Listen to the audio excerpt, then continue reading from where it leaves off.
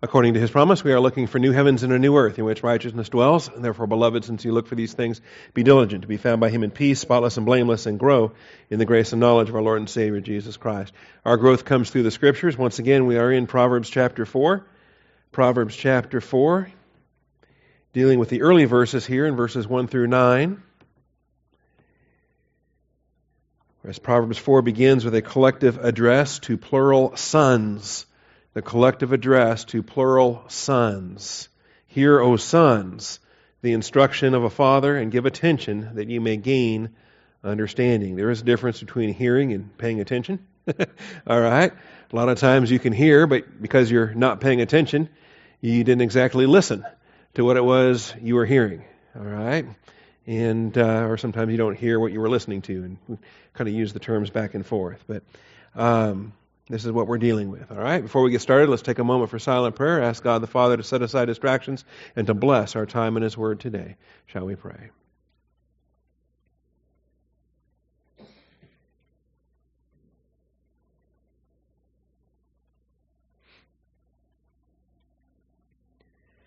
Almighty Father, we do thank you for the truth of your Word. We come before your throne of grace this morning and ask for your hand of blessing upon our time together, that you would open the eyes of our understanding, that you would speak to us, Father. We want more than just simply to acquire information. Father, we want to acquire the understanding. And so in this very passage, in fact, we have the imperatives that we want to obey today. So make it happen. Open our eyes. Teach us, Father, to glorify your Son. I thank you in Jesus Christ's name. Amen. And we're very quickly getting to verse 5 here. Acquire wisdom, acquire understanding. Do not forget nor turn away from the words of my mouth. And this is the imperative that every parent ought to be instilling to every child. Every believer needs to maintain this as a priority for the duration of their life. It's not just simply you reach a certain level where you're content with enough. You say, well, I know enough. All right, well, you can never know enough, and because there's an infinite amount to know, but it's more than what we know. It's more than the quantity of what we know. It's the quality of how we live. It's how the Word of God shapes us and transforms us and molds us to accomplish His good pleasure. And so that it's not just acquiring wisdom, it's also acquiring understanding. Those two go hand in hand.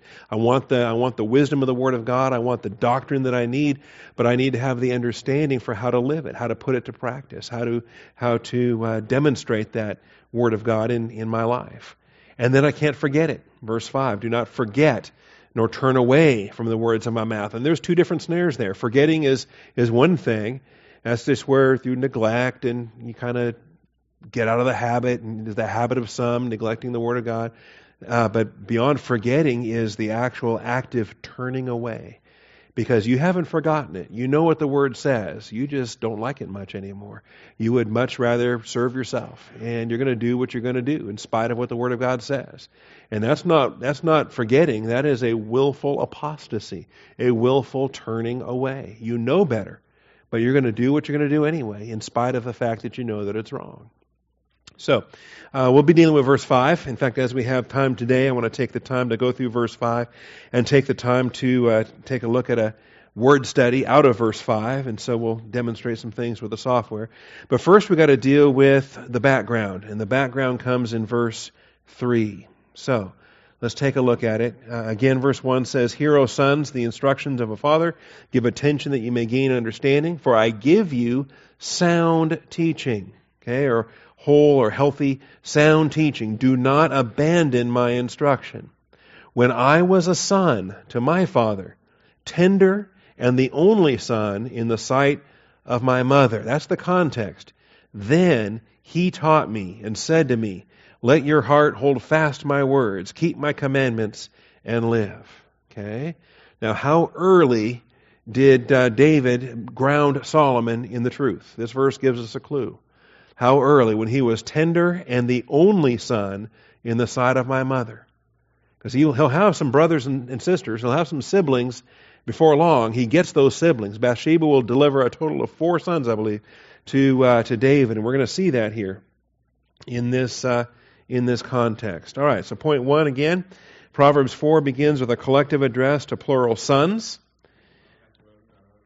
Oh, thank you.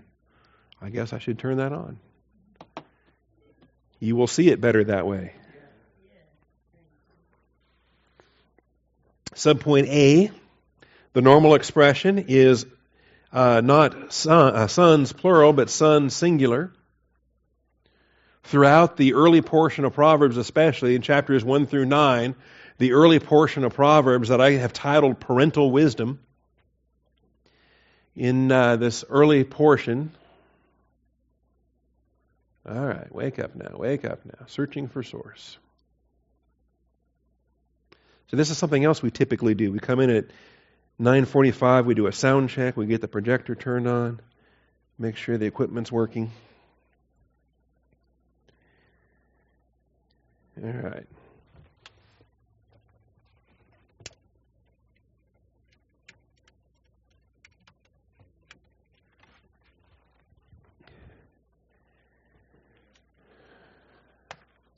Excellent. All right, so it's plural in this chapter instead of the singular that we've been accustomed to. The normal expression has been singular, my son, all right? And we realize that it's primarily being addressed from David to Solomon, although Solomon's putting it in writing and addressing it to his son, we would imagine Rehoboam or whoever. How many sons does Solomon have? Well, how many wives did he have? Okay? With that many women and that much activity, there's a lot of kids, that's right. There are a lot. And we know that it causes problems, right? David had multiple wives. David had multiple sons, okay? And it got him in trouble. His family life was a wreck. And he had brothers raping sisters. I mean, he had all kinds of horrible, horrible things that were happening within his family, part of the divine discipline for the Bathsheba adultery. But what we learn is in the aftermath of the Bathsheba adultery and the recovery from reversionism, is that David dedicated himself to training Solomon. And that training Solomon to be the next king, to be the heir, to be the man of wisdom that he became, was a focus of David's life at the end of David's life. And this is what we want to understand, I think, as it relates to not only chapter 4, but really the book of Proverbs as a whole. So we're accustomed to the singular, my son. In fact, 15 times we have it in the singular in the first 9 chapters of Proverbs. There are 4 times, however, where that expression is expanded to the plural sons. And I think I said last week as well, the plural sons could also encompass daughters when it comes to that in mixed gender company, if you have boys and girls in a group, even if it's one boy and 99 girls, doesn't matter, you use the masculine plural pronoun. You use sons as the expression. Same thing in Spanish, same thing in German, and so many languages. If it's mixed company and you have to put it in a gender, then you put it in the masculine gender for the mixed company. So we could even say, "Hear, O children, the instruction of a father, and give attention that you may gain understanding." The 4 times where it's expanded to plural is here, Proverbs 4:1. It'll happen again in 5:7, 7:24, and 8:32. We looked at those last week and don't need to reread them this morning. Point B. Sound teaching is given persuasively and personally.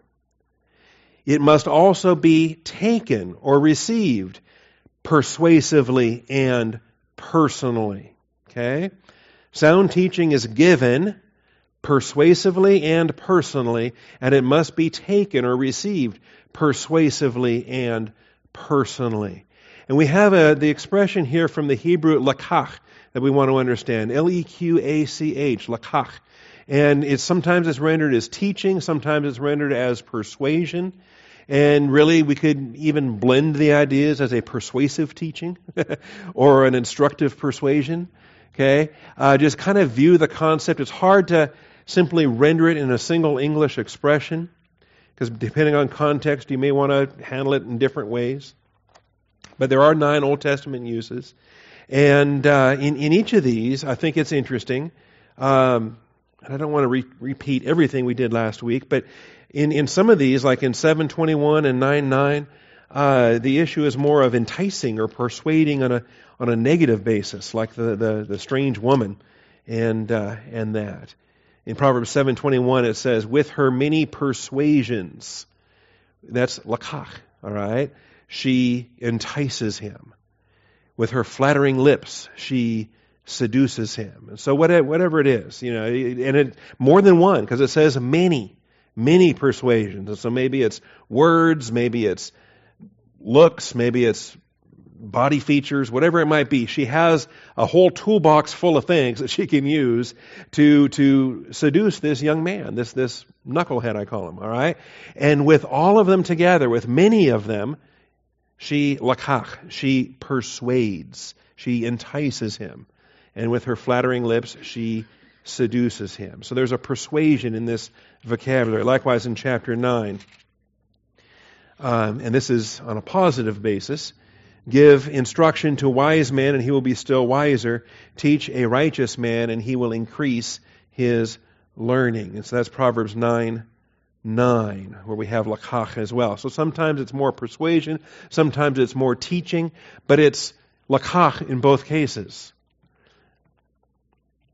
Twice in chapter 16, verse 21 and 23. The wise in heart will be called understanding, and sweetness of speech increases persuasiveness, teaches persuasiveness. Okay? And this is why we try to stress the nature of the Word of God and what it is that we're teaching, what it is that we're preaching. How is it, as we're teaching, do we increase our persuasiveness? In its appropriate place. What is the method? What is the style? And don't confuse things in terms of, some people can major in the eloquence, and in some churches you become pastor because you're the best speaker out there, man. You can gab for hours, and you can get them rolling, right? You have the kind of verbal eloquence that gets the juices going, and the people are sitting there on the edge of their pews, and they're amen, brother, and then, but you go home and you think, well, what was he really saying? What was the content? What was the actual meat or the doctrine of what he was saying? There wasn't a whole lot of content there, but he said it well. Okay, said it very well. And then there's other people that have the greatest content on earth, and they are the driest, most boring, dull, and you're thinking, all right, So how do we approach this? How do we approach this biblically? Okay, biblically. And are we in fact persuading as we preach? Are we supposed to be persuading as we preach? I believe we are. I believe the purpose of preaching is to persuade. The purpose of preaching is to admonish, as it says, to admonish each one with tears. That's the whole point. It's not just simply to provide information. We're not just reading an index, an anthology of data, right, and saying, here you go.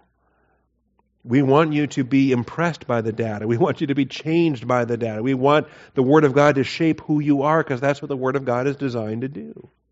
And so as it's given, it's persuasive, and it's personal. It's personal. Returning back to Proverbs 4 here, he says, let your heart hold fast my words. My words. Okay? Keep my commandments and live.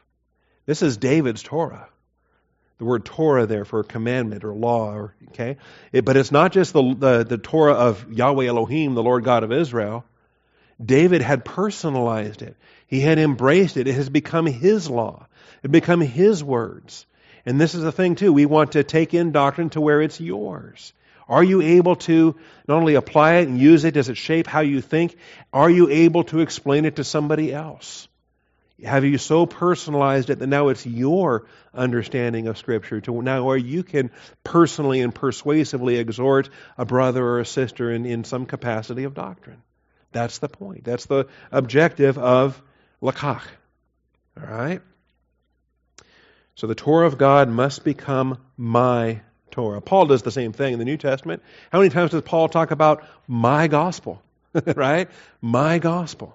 We should be willing to talk about my gospel, which is, of course, Jesus' gospel. It's the gospel of eternal life. It's the eternal gospel. It's not another gospel. It's the gospel, but it becomes yours when you personalize it, when you persuasively give it to somebody else. All right?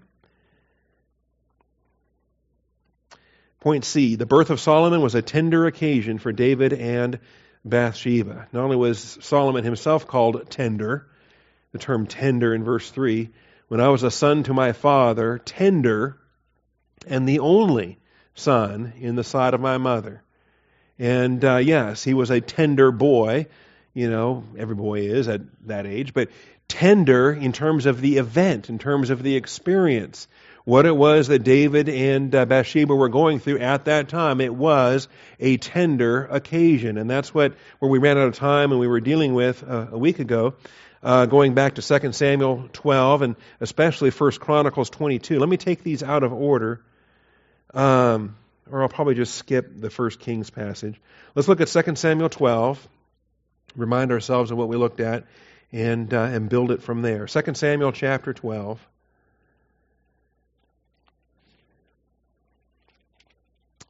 And I suppose one passage we did not see last week, let me add it to this week. Before we read 12, let's read 7. 2 Samuel chapter 7, all right? Join me in 2 Samuel chapter 7. Because we want to see what it says and what's not said in this chapter, because it does get said by the time we reach 1 Chronicles 22. So in 2 Samuel chapter 7, it came about when the king lived in his house and the Lord had given him rest on every side from all his enemies, that the king said to Nathan the prophet, keep him in mind, he's featured in all of this. The king said to Nathan the prophet, see now, I dwell in a house of cedar, but the ark of God dwells within tent curtains. And he says, I don't like this. This is a problem. I've got this great palace and look where the ark is sitting. And Nathan said to the king, go, do all that is in your mind, for the Lord is with you. This is a marvelous principle for divine guidance. And it's a valid principle for divine guidance. David's not under a commandment to build a temple. It's not a have to. He has no instruction from God on this. It's simply a want to. The idea popped into his head. And where do ideas like that come from? And how do we think of stuff like this? And you get an idea and think, wow, it'd be kind of nice if I could do this. I'd like to do this. And it becomes a want to from the standpoint of our own imagination, our own human creativity, our own desire, and our own volition that wants to glorify Jesus Christ. And Nathan encourages him in this and says, look, God is with you. The Lord is with you.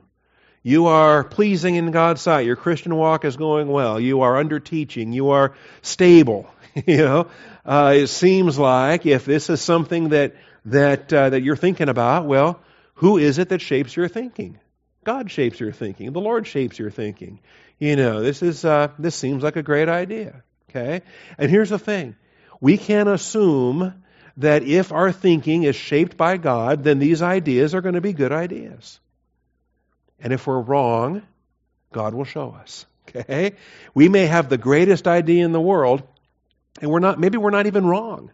But it may be that we're just simply not aware of God's better idea. Okay? And God's better idea, God's plan, calls for Solomon to build the temple, not David to build the temple. So I'm glad you had the idea, David, but what you don't know is you're going to have a son, and that's the one I designed from the foundation of the world to build this temple. So you're not wrong to have the idea. So in the same night, the word of the Lord came to Nathan saying, go and say to my servant David, thus says the Lord, are you the one who should build me a house to dwell in? Okay, right idea, wrong builder. For I have not dwelt in a house since the day I brought up the sons of Israel, but I've been moving about in a tent, even in a tabernacle. And God says, I'm fine with that. I'm content with that. There is a time that will change, but it's not this time. When did I ever command or ask for a house and so forth? Now in verse 8, therefore, say to my servant David, thus says the Lord of hosts, I took you from the pasture, from following the sheep to be ruler over my people Israel. Okay, I didn't do that on day one, did I? You were anointed as a boy, but it was years before you became king. Understand how God operates and His timetable. I've been with you wherever you've gone. I've cut all your enemies from before you. I will make you a great name like the names of great men who are on the earth. That hadn't happened yet, You realize that? The name of David is going to be acknowledged as a premier character in world history. And as of 2015, what year is this? 2015 AD, that has not yet happened. There has never been a time in human history that humanity has looked back to the reign of David and thought, wow, that was a huge time for mankind. We talk about Julius Caesar and Alexander the Great, and William the Conqueror, and all these other tremendous people from human history. And David, that's myth. That's mythology. We're not sure there even was a real David. Okay, that's what the liberals tell you. But a day will come, and David will get his due. All right. Anyway, to save time, we get down through this. Notice, there is a son coming, and I will raise up your descendant. He will build a house for my name in verse 13. I will be a father to him. He will be a son to me. When he commits iniquity, this is why we know it's not Christ in this passage, it's Solomon in this passage. Okay? The further view, looking to the greater son and further fulfillment, is secondary to the primary for this text. Okay? When he commits iniquity, I will correct him with the rod of men and the strokes of the Son of Men. But my loving kindness shall not depart from him, as I took it away from Saul, whom I removed from before you. See, Solomon messed up more than Saul ever did. But Solomon didn't lose his throne like Saul did, because of the grace that was extended to David. All right. What I like is David's response in verse 18. David the king went and he worshipped. He said, "Who am I, O Lord, and what is my house that you have brought me thus far?" He doesn't pout as many of us would do, as I would do, or whoever, right? Say, well, I wanted to do this, and God won't let me. Well, bully for him then. All right, I'm done. God won't let me do this. I'll show him. If I can't do this, then I'm not doing nothing. Forget it. I'm done. I quit. I'm forget it. I wanted to do all this. Okay, we throw a little hissy fit, a little temper tantrum. We get our feelings hurt because we were going to do all these great things. We were going to impress God with all the stuff we could do. Not David. I love his humility here and his response. Okay? Now, what's, to me, the thing I like most about chapter 7 is that it comes before chapter 11. All right? That these are unconditional covenant promises that God gives to David before the Bathsheba adultery. All right? And even with the Bathsheba adultery and the Uriah murder and all the ugliness of chapter 11, this is an unconditional, absolute, eternal covenant promise, and God does not lie. He will fulfill this covenant. He will fulfill this promise. He will not lie to David. And so the adultery with Bathsheba in chapter 11, the repentance in chapter 12, once he's exposed, realize he had done everything he could to cover up this sin. He tried to get Uriah to go in there and cover up for the pregnancy. Then when that didn't work, he had to put Uriah to death. All right? Now 9 months later, David is still playing the cover-up game. The whole term of her pregnancy, and he's in denial. He's living a lie. He has not confessed. He has not repented. He's been walking in darkness the whole time. Then the kid's born and the kid dies. Okay? So here's Nathan again. Same Nathan, same prophet. What I love is that after Solomon, the next son that gets born gets the name of Nathan. Isn't that great? All right. So in chapter 12, he's exposed, and notice, when all of this gets exposed and the judgment is handed down, in verse 13 of 2 Samuel 12 and verse 13, David said to Nathan, "I have sinned against the Lord." And Nathan said to David, "The Lord has also taken away your sin. You shall not die." You realize how close he was to the Son of Man. 2 occasions in David's life where he was that close to the Lord just taking him out. All right? And this is one. I have sinned against the Lord. You shall not die. And stop to consider, how serious is it when we confess our sins? He's waiting for us. He's faithful and just to forgive us our sins, to cleanse us from all unrighteousness. But if he'd have said anything other than what he said right there, like, oh, well, it's not my fault, or, oh, well, she was bathing naked. I couldn't help it. I was up on the roof. And any kind of excuse, any kind of human justification that we're too common to take part in, I believe he would have been struck down dead on the spot. But instead he says, I have sinned against the Lord. And that's the confession. All right. However, because by this deed you've given occasion for the enemies of the Lord to blaspheme, the child also that is born to you shall surely die. And so Nathan went to his house. And here's the consequences. This son, who should have been Uriah's son, this son is going to die. The undeserved suffering of his own physical death. All right? And in the process of this, David goes an entire week and he fasts and he weeps and he prays because he says, who knows? Who knows? And I like that, the who knows prayers. In verse 22, who knows? The Lord may be gracious to me that the Lord may live. God said, surely the child will die. And David says, who knows? All right? I don't believe God's a liar, but I do believe God's a God of grace. And it may be that if I repent and confess and humble myself, and who knows, God may be gracious and He may relent and allow the child to live. Well, it didn't happen.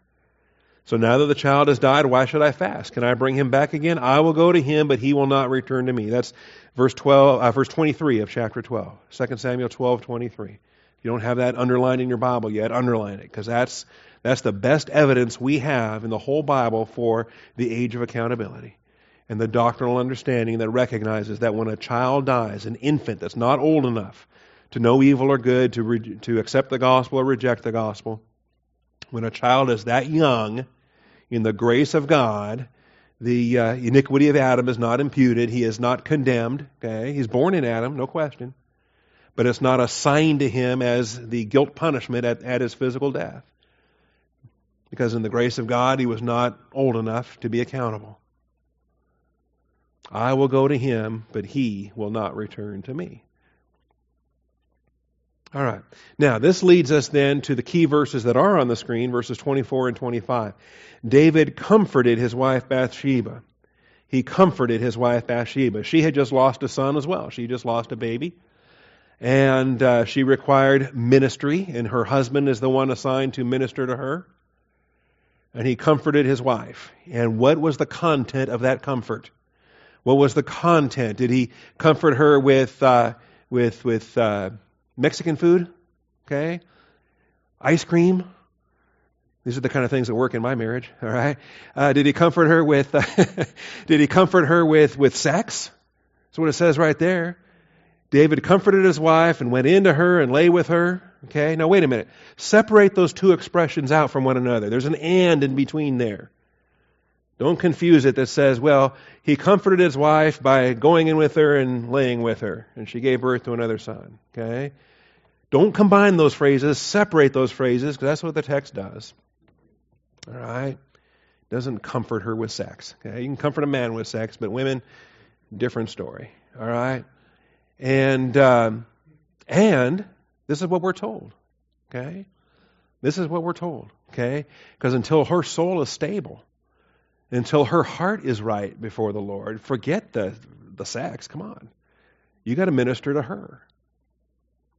And what we're learning particularly in Proverbs 4, when I was a tender son, the only son in the side of my mother, he taught me.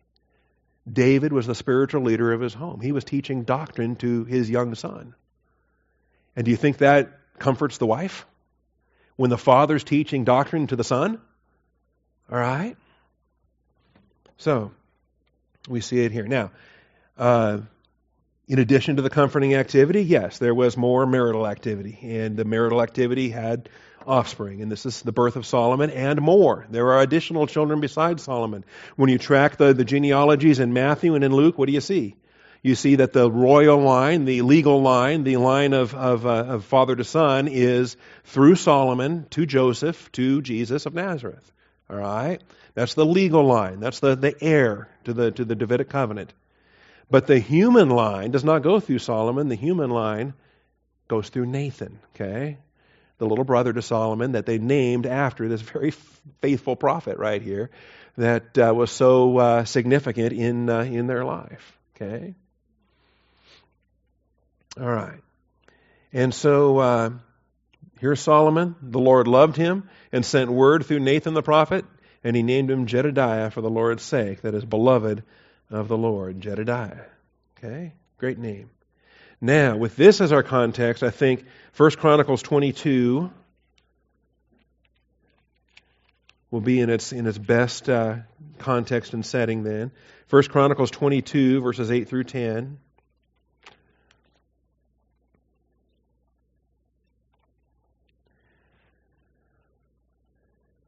And here's the promise. The promise is that Solomon will be the one to build the house. The promise is that Solomon needs to be humble before the Lord and walk in wisdom because he's the one that has to build this house. So David said to Solomon in verse 7, let's see, well, he didn't even read the first 6 verses here, but here's David making all the preparations. He was not allowed to build the house, but you read these verses and see what he does. He purchases the materials. He stockpiles the construction materials. He funds the whole thing. David prepared large quantities of iron to make the nails for the doors of the gate and the clamps, and more bronze than could be weighed. Timber and cedar and all this stuff. He has friendship with the Tyrians and the Sidonians and brings all these materials in. David made ample preparations before his death. You see that there in verse 5? David made ample preparations before his death. I hope we are preparing our children for things that we're not going to be able to do until, they're going to do after we're gone. Are we equipping them to do that? Are we preparing them to do that? So he called for his son Solomon and charged him to build a house for the Lord God of Israel. And David said, "My son, I intended to build a house in the name of the Lord, but the word of the Lord came to me saying, no, it's not for you. You've shed much blood, waged great wars. Your role is not to build this house. But a son will be born to you who shall be a man of rest. A son will be born to you." Now, when did he tell him that? The Lord told him that before the son was born to him. Okay? The Lord told him that in the context of 2 Samuel chapter 7 when he received this Davidic covenant. Okay? This is additional information that's not found in 2 Samuel chapter 7. But we need to know about it. I believe this is the content of how he comforted his wife. He comforted Bathsheba with this doctrine, with this promise. A son will be born to you who will be a man of rest. I will give him rest from all his enemies on every side, and his name shall be Solomon. And I will give peace and quiet to Israel in his days. So you can imagine David is comforting Bathsheba saying, I'm married to a lot of women and I have a lot of sons, but I don't yet have a Solomon. And God promised me I was going to have a Solomon. He shall build a house for my name. He shall be my son, and I will be his father. I will establish the throne of his kingdom over Israel forever. All right, and so here is the content. Here is the doctrine that we see. So when we do look at 1 Kings chapter 1, and we see some of the attempted coup, we see the attempt that Adonijah makes to steal the throne, to claim it for himself while David's not dead yet, and Adonijah manipulates the politics, he manipulates the military, he manipulates the priesthood. He gets Abiathar the priest and some of these guys on his side. Benaiah was on the good side. In 1 Kings chapter 1, we have this attempted coup, this attempt on Adonijah's part to steal the throne away from Solomon. And so Bathsheba has the role here. And Bathsheba comes in and tells David, you promised me. You promised me. And in verse 17, she tells David, my Lord, you swore to your maidservant by the Lord your God, saying, surely your son Solomon shall be king after me, and he shall sit on my throne. How could David possibly promise her that? Well, thanks to 1 Chronicles, we know. Because God had made the prophecy. God had said that his son Solomon would reign on the throne. All right. So we see it there. Point D. David's recovery from the sin and the death entailed full repentance and teaching others the hard lessons learned. David's recovery from the sin and the death. We already saw the verse in 2 Samuel 12, in verse 14. He was that close to dying. That close to the sin and the death. I think too many Christians don't realize how close they are because they've been given so much. To whom much is given shall much be required. and they think, oh, well, I've been good for so long. He'll cut me some slack. Oh, well, I've done so much for him all these years. He doesn't mind. And we find ways to justify, ways to rationalize, way to excuse what we're doing. All right. No, repentance entailed full repentance, complete repentance, and teaching others the hard lessons learned. And it's described here in Proverbs 4, verses 4 through 9, about his teaching role. The teaching role that he had with his own children, right? The teaching role that he had as not only information, but something that has to be received and personalized and embraced, and what the Word of God does. As it says in Proverbs 4:4, keep my commandments and live. Okay? Because as you recover from reversionism, humbling yourself under doctrine and getting on that crash program and saturating your soul with truth, that may be the only thing that gets you out of it. Okay? That absolutely gets you out of it. And I've seen it so many times. I've seen believers and they kind of recover a little bit. They kind of recover somewhat. And they think they're out of the woods. And I tell them, you're not that far out of the woods. Okay? You're still on the edges. You can still see those trees. Do you know how quickly you can just jump right back into it again? All right, you're having a good day. Great. You're having a good week. Great. Have a good month. Have a good year. Get with the program. Saturate your soul with truth. Be so embraced with this that, when it's been a year, when it's been 2 years, when it's been 5 years, and then I'll start to think, okay, maybe you're not going to plunge back into it in the next month. Okay? Acquire wisdom. Acquire understanding. Do not forget. And I think forgetting is not only the doctrine that you're learning, but the damage you've done the last time you forgot the doctrine you're learning. Do not forget, nor turn away. Then it says, do not forsake her, and she will guard you. Love her, and she will watch over you. Now, wisdom is feminine, and so it's spoken of as a she, as a girl. I think in this chapter, it's parental. You can think of it as the love of a mother. In chapter 5 and these later chapters, it's going to be not parental, it's going to be marital. The feminine that we embrace and that we love and that we fondle, and we'll talk about that when we talk about the intimacy with doctrine, okay, on a caressing type basis. But here, guarding and watching over you, this is a mother for her boy. All right? This is a mother for her boy. And I tell you, I've learned for the last 2 years now how much my mother's prayers kept me in the ministry. And now that it's gone, no wonder conflict rages the way that it does. Man, I had no clue how much weight she was lifting in her prayer life. Well, here we see it. All right. The beginning of wisdom is acquire wisdom, and with your acquiring, get understanding. Praise her, and she will exalt you. She will honor you if you embrace her. She will place on your head a garland of grace. She will present you with a crown of beauty.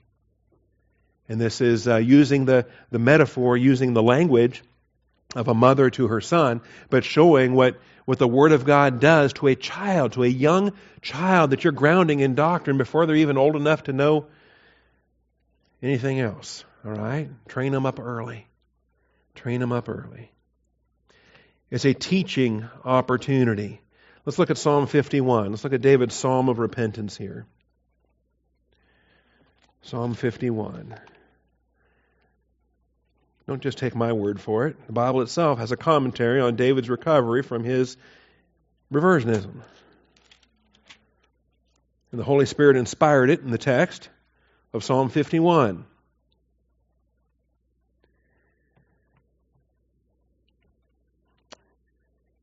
This is a psalm of David when Nathan the prophet came to him after he had gone into Bathsheba. Be gracious to me, O God, according to your loving kindness, according to the greatness of your compassion. Blot out my transgressions. Remember, when we confess our sins, He is faithful and just. We don't earn it. We don't deserve it. Don't think for a minute. When we confess our sins, if we beg hard enough, if we work for it, if we earn it, if we deserve it. No. Nothing to do with what we've earned or deserved, which is the lake of fire. It has everything to do with His faithfulness, His justice, His compassion, His loving kindness. Wash me thoroughly from my iniquity, cleanse me from my sin, for I know my transgressions, my sin is ever before me. It was not a pleasant 9 months.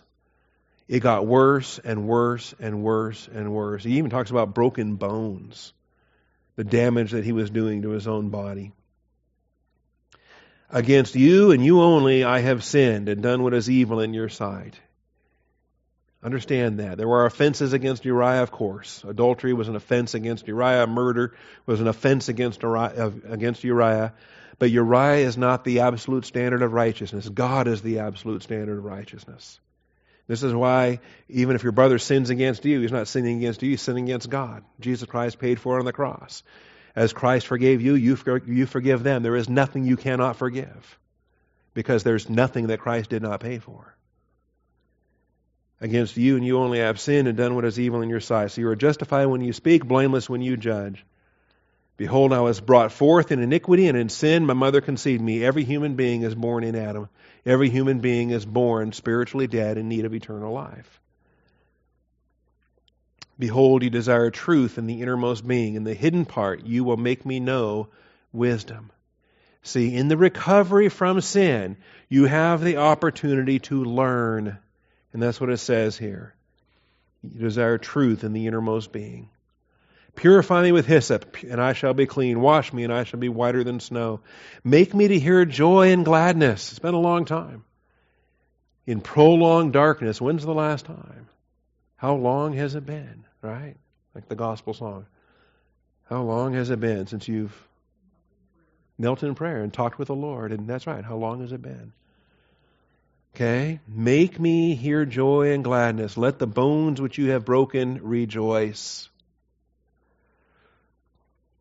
Hide your face from my sins, blot out my iniquities. Now notice, what am I headed for? I'm headed for 10 through 17. Okay, there we are, verse 10. Create in me a clean heart, O God. See, there's more than just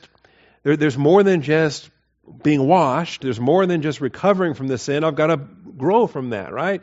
The Colonel always taught rebound and follow through. It's always confess and forsake. It's always be restored to fellowship and move on. Create in me a clean heart, O God, and renew a steadfast spirit within me. You know, when you're still kind of new in your repentance and you're still kind of new out of your darkness again, do you have a steadfast spirit? No. That's got to be renewed. You've got to reform those patterns. You've got to reestablish those disciplines. Do not cast me away from your presence. Do not take your Holy Spirit from me. And we don't need to pray that, of course, because we're church-age believers. We have the permanent indwelling of the Holy Spirit. But David certainly could have lost the Holy Spirit. And the Old Testament believers did not have the permanent indwelling like we have. Restore to me the joy of your salvation and sustain me with a willing spirit. Here's the volition. You might have some damaged volition for a while because you've done an awful lot of damage in your time of darkness. That's why you ask Him to use His volition to impact your volition. Say, Father, like whatever the case may be, whatever. I've been a drunk for the last 10 years. Okay, I'm not going to have much willpower in terms of alcohol for some time, probably ever for the rest of my life, maybe. Okay, so you, Father, sustain me with a willing spirit. Work in me to will and to do of your good pleasure. Father, my volition is going to be weak, so you work in me, sustain me with a willing spirit. Or whatever. It doesn't have to be alcohol, drugs, sex, women, whatever. Whatever your pattern of darkness has been, for a while, you're going to have some damaged volition. Notice though, then I will teach transgressors your ways. This is a verse that I think most believers don't want in their Bibles. Ooh, teaching. I don't want to be a teacher. Well, it's going to speed your recovery up, and it may be the only thing that allows you to recover. It may be a part of the process that causes you to be so honest about your darkness. Then it will teach transgressors your ways. Sinners will be converted to you. Okay, and this is where it's a humble opportunity. David had to teach his boys about the sex issues, the adultery problems, why polygamy never satisfies. And sadly, Solomon learned it early and forgot it late. Because if you don't teach them now, they're going to be worse than you were in your day. Their darkness will be worse than your darkness. That's how the sins of the father multiply. So, I will teach transgressors your ways, and sinners will be converted to you. And this is the opportunity. Deliver me from blood guiltiness, O God, the God of my salvation. Is there a difference between, what is this blood guiltiness? Okay? That there is discipline for our sin, and then there is the compound discipline. There are the additional assignments, and David had to face them his whole life. And sometimes we don't like that either. we want to think, well, I'm back in fellowship. Shouldn't all my problems go away? Okay? I only fornicated once. Why I got to raise this kid for 18 years? All right?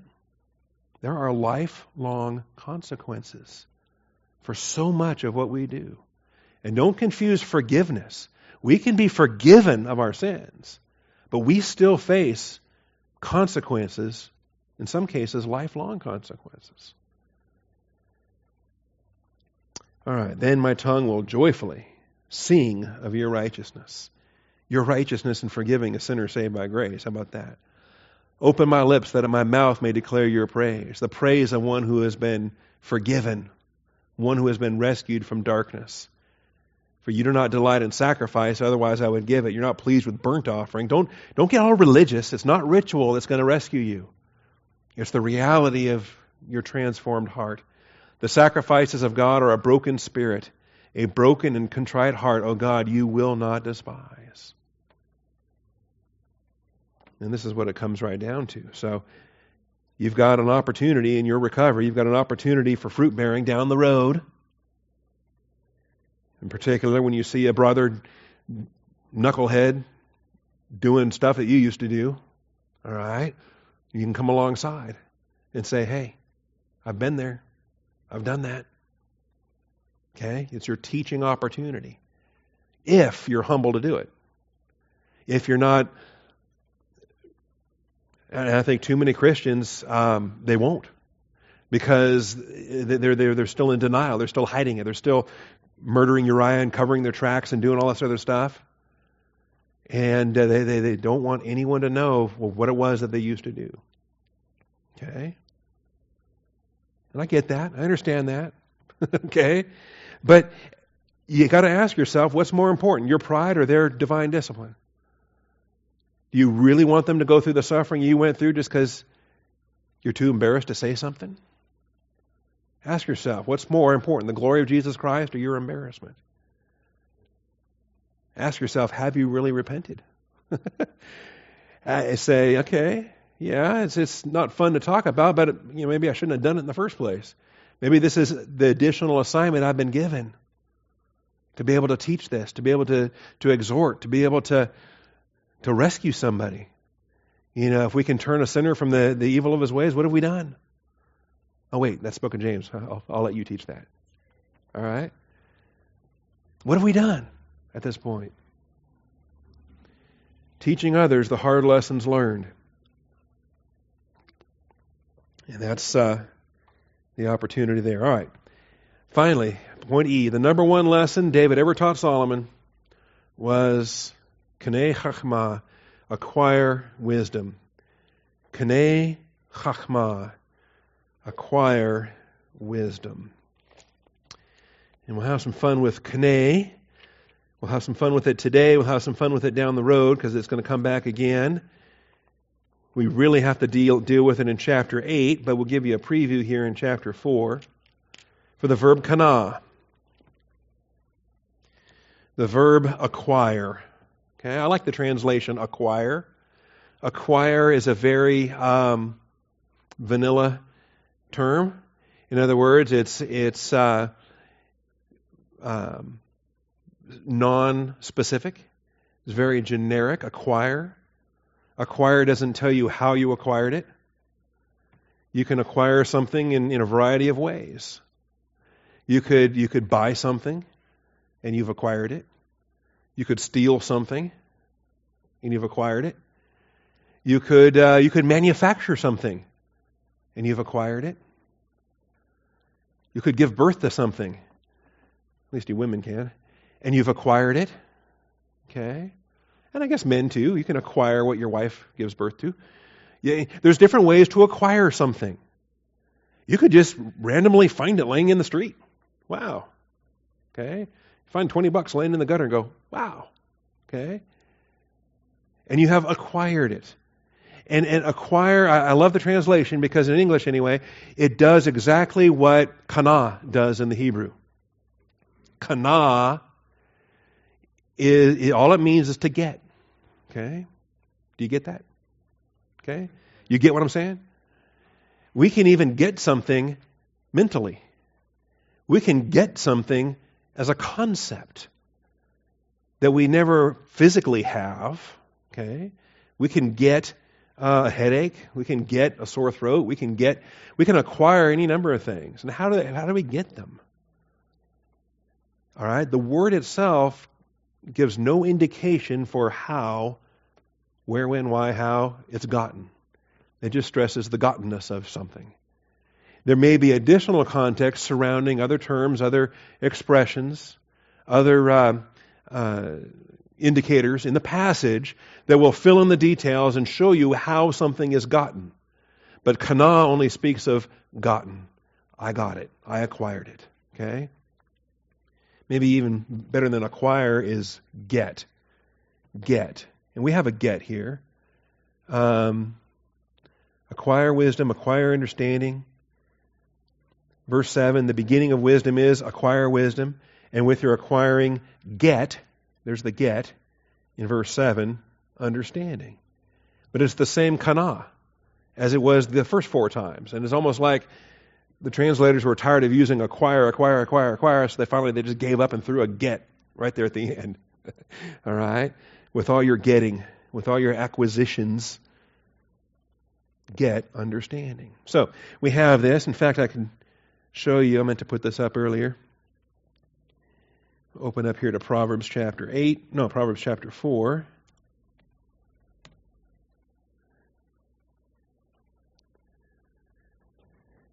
Too small.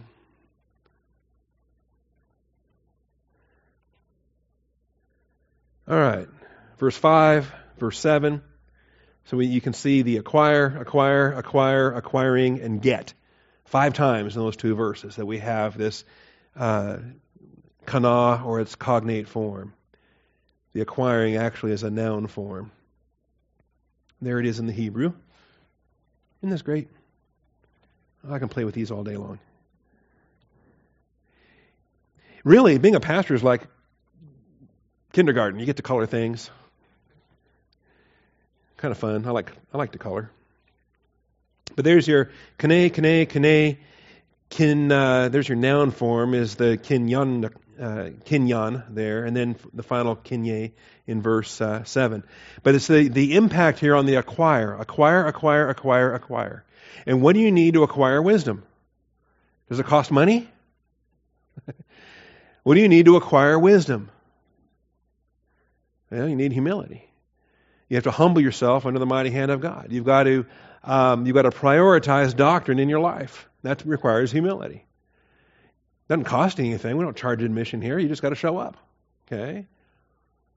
It might be a little gas in your tank or whatever.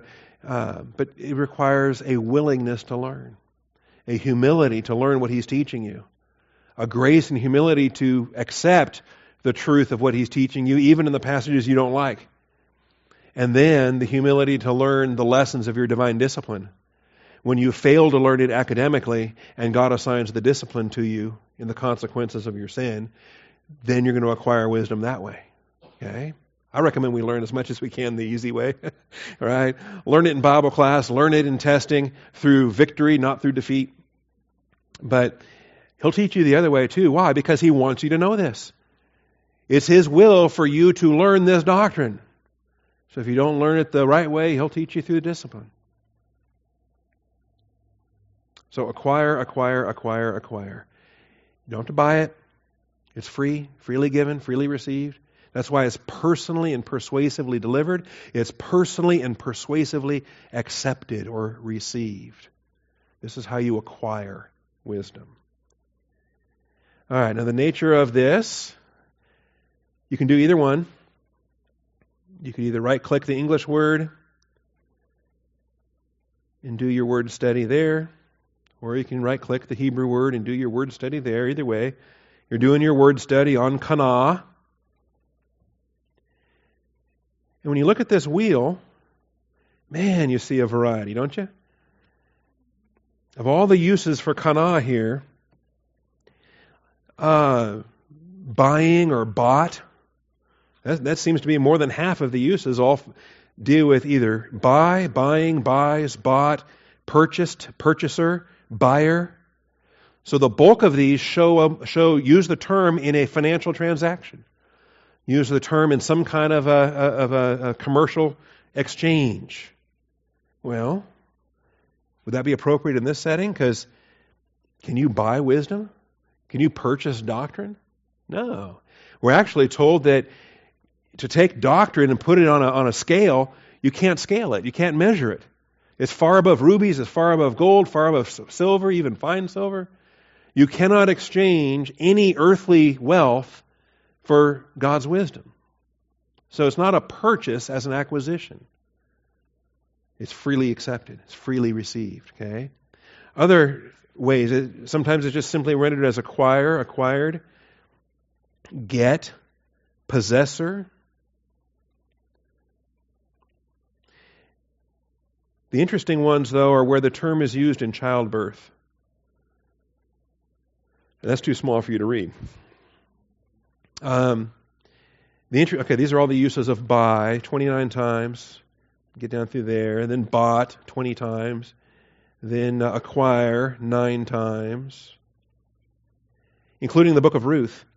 Boaz says, on the day that you buy the field from the hand of Naomi, you must also acquire Ruth the Moabitess. Okay? And so there the Hebrew used a different word for buy, and it used kana for acquire. Okay? It's part of the package deal. If you buy this, you get this, right? Those are all the uses in Proverbs where it's translated as acquire, purchased, get, including a bunch of Proverbs we'll have coming up, buyer. And some of these are interesting because sometimes it talks about God who redeemed us and who purchased us. And kana is used in tandem with redemption, with goel, with the kinsman redeemer.